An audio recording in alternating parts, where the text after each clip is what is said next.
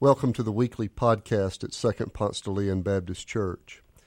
My name is Doc Hollingsworth. I'm senior pastor of this great congregation, and we're delighted that you've joined us. Our prayer for you is that as you listen to this message, you might feel closer to God and closer to God's hope for you.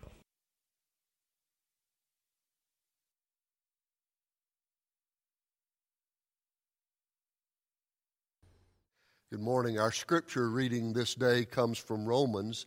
I'm reading from chapter 10, beginning in verse 5.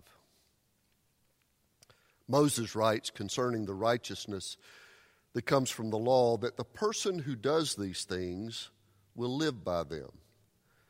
But the righteousness that comes from faith says, do not say in your heart, who will ascend into heaven, that is to bring Christ down, or who will descend into the abyss, that is to bring Christ up from the dead.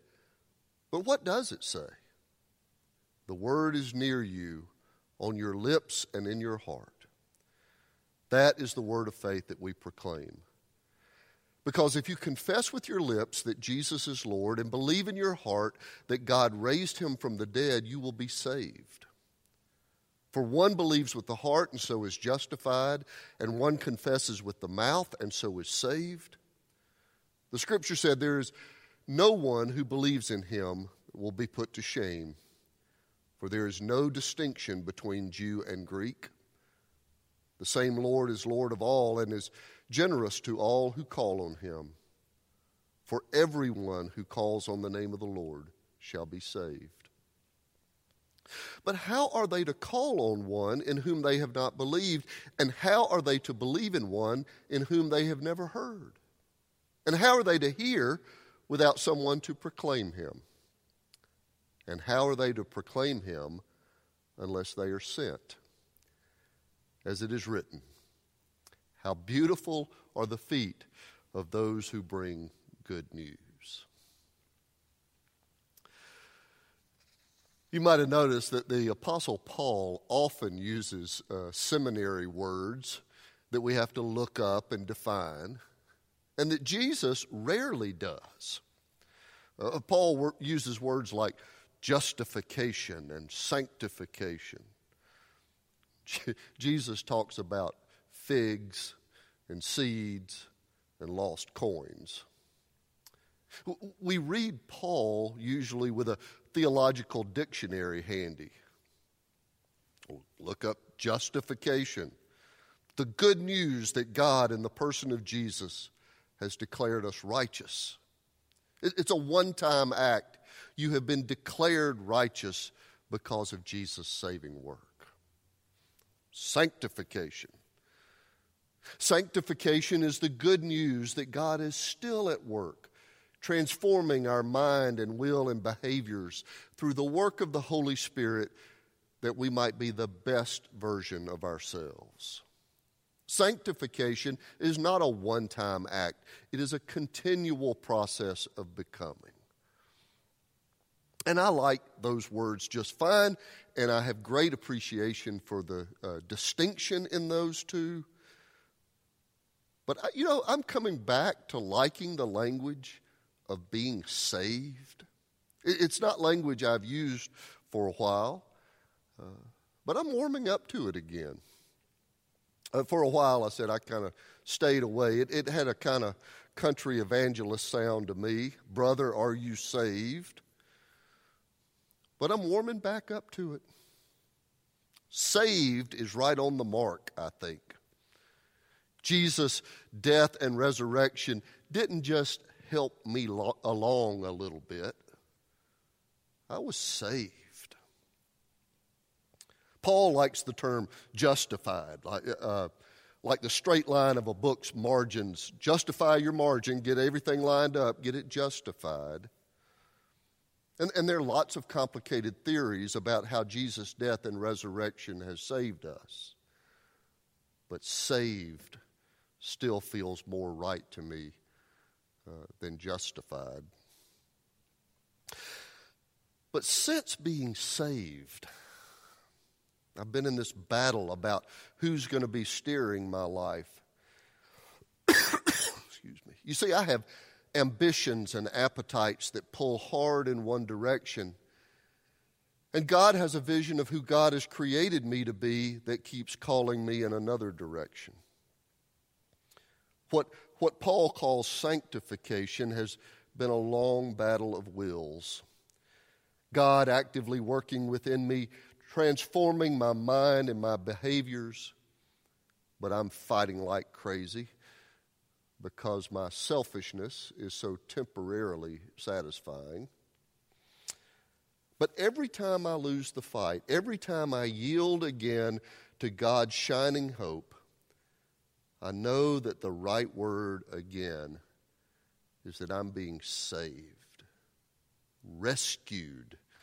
Sanctification just doesn't ring with the same sense of rescue from destruction that saved does. And our scripture today says that everyone who calls on the name of the Lord shall be saved. And every time I have called out to God, that is what it has felt like. But the scripture goes on to ask, how are people to call on someone they've never heard of? Makes sense. And how are they to hear if nobody proclaims them? And how are they to proclaim them unless they're sent? Well, that makes sense to me too. Salvation has come my way when some agent of God's love has taken the time to enter my story and tell me the good news. And then our scripture reading ends with this really odd line. As it is written, how beautiful are the feet of those who bring good news. That is a peculiar saying, isn't it? It's, of course, a euphemism. It's a figure of speech. We can't take it literally. Some of God's greatest gifts in my life actually had very ugly feet. So that's not what it means. It's not to be taken literally. I learned in high school Spanish class that euphemisms are the hardest part of speech to translate. Because if we translate a euphemism literally, it usually makes no sense at all, since euphemisms are usually unique to that particular language. For instance, if I say, she only comes to see me once in a blue moon. Well, you and I who share English know what that means. Folks of other languages for whom that's not a saying have no idea, and it sounds like complete nonsense. If you tell somebody who speaks Mandarin, who does not know the English euphemisms, that you'd like to have a conversation about the birds and the bees, well, one of you is going to be really surprised about the direction that conversation takes. How beautiful are the feet of those who bring good news. It's a euphemism. The messenger who arrives at your door with good news to share is such a gift of God's grace. How beautiful are those feet that walked that good news up to your door. That person used his or her feet to walk good news into your life. Most people who are saved are not saved through the preaching of an evangelist in an arena. Most were told the good news by somebody they already knew, who loved them already, and who had beautiful feet. If you had children, then you have the responsibility to teach and model the good news of Christ's love. And many of you, like me, first got that modeled at home when we were children.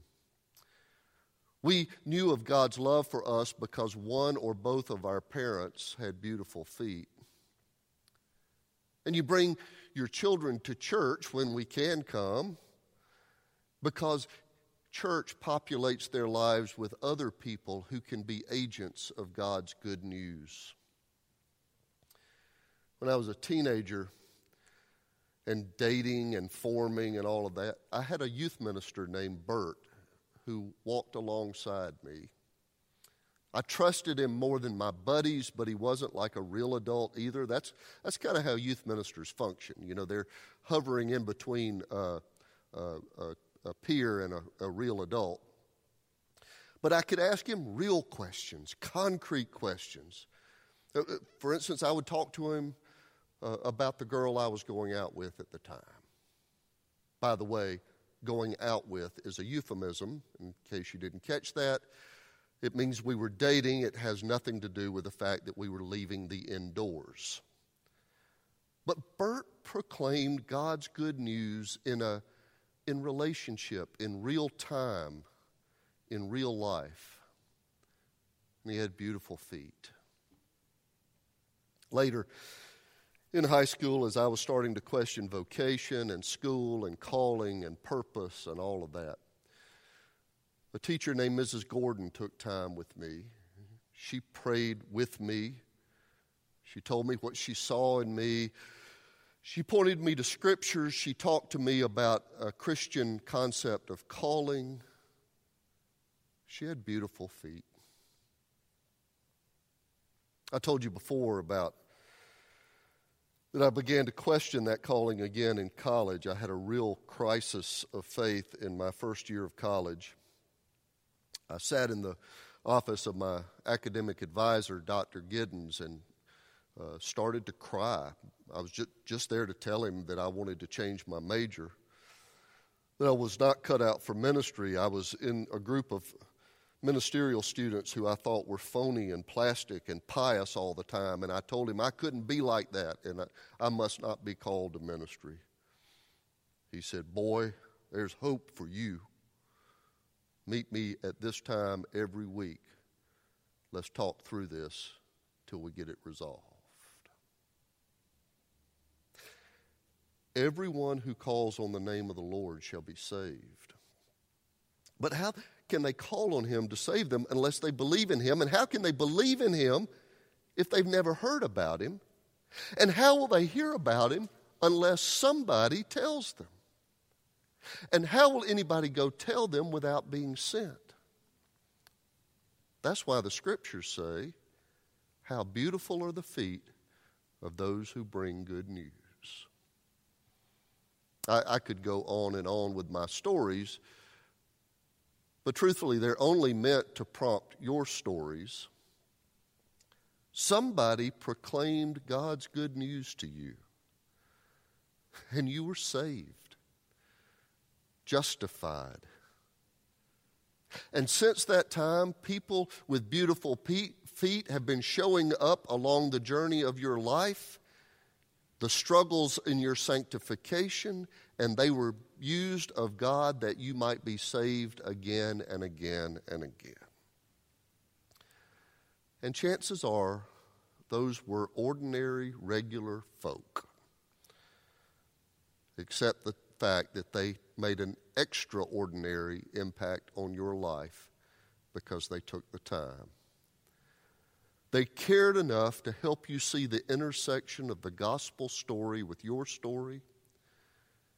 When that narrative of what God is doing in the world and in our lives claims us and we find purpose and direction and hope, and the people who helped us see that intersection, who came along the way and spoke to us about it, participated in what it meant for us to be saved. Traditionally, when we talk about this, we use another seminary word to talk about this exchange. The word is evangelism. And the root of that word is good news. But it has not always sounded like good news. Your images of evangelism might not have looked like good news at all. People stopping you at the airport before you get on a plane to ask you, do you know the fate of your eternal soul if that airplane goes down? That doesn't sound like good news. But in my experience, at least in my experience, those who carry tracts and keep score, however beautiful their intentions, didn't have beautiful feet. But some people have taken the time to get to know me, to hear my story, and help me find the holy in it. And when I see glimpses of what God is doing to love us all back home, and where I see the places that God might actually be using my puny life as a part of that amazing enterprise. And when I lay down my selfishness long enough to say yes to what God is doing, it feels like being saved. And when I get captured by God's mercy, my selfishness wanes, and in short bursts I experience something like who God created me to be, and fear declines and greed lessens, and I'm being saved. And how are they to hear without someone to proclaim him? Evangelism happens at the intersection of stories. When my story and the Jesus story connect, that's when the drapes open and the sun shines in. But how will they hear without someone to proclaim Jesus? Proclaiming Jesus is not reserved for seminary graduates or people who took 18 courses in evangelism.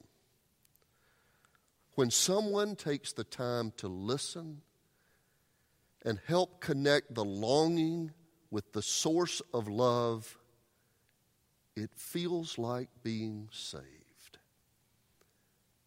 And it takes somebody with beautiful feet who's willing to listen long enough to help people make the connection to the God who is after them anyway.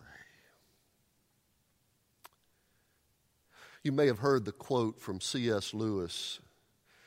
He said, "Friendship is born at the moment when one person says to another, 'What, you too? I thought I was the only one.'" Friendship begins when two personal stories intersect. But life eternal, life abundant begins when one of those friends helps us intersect our story with the story of Jesus of Nazareth, who came that we might have life abundant, that we might be saved. When your life is over, your legacy is written, don't you want to be known as one of those people who took the time, who cared enough to invest in somebody else's faith story and be mentioned in their story as one of the gifts of God who had beautiful feet?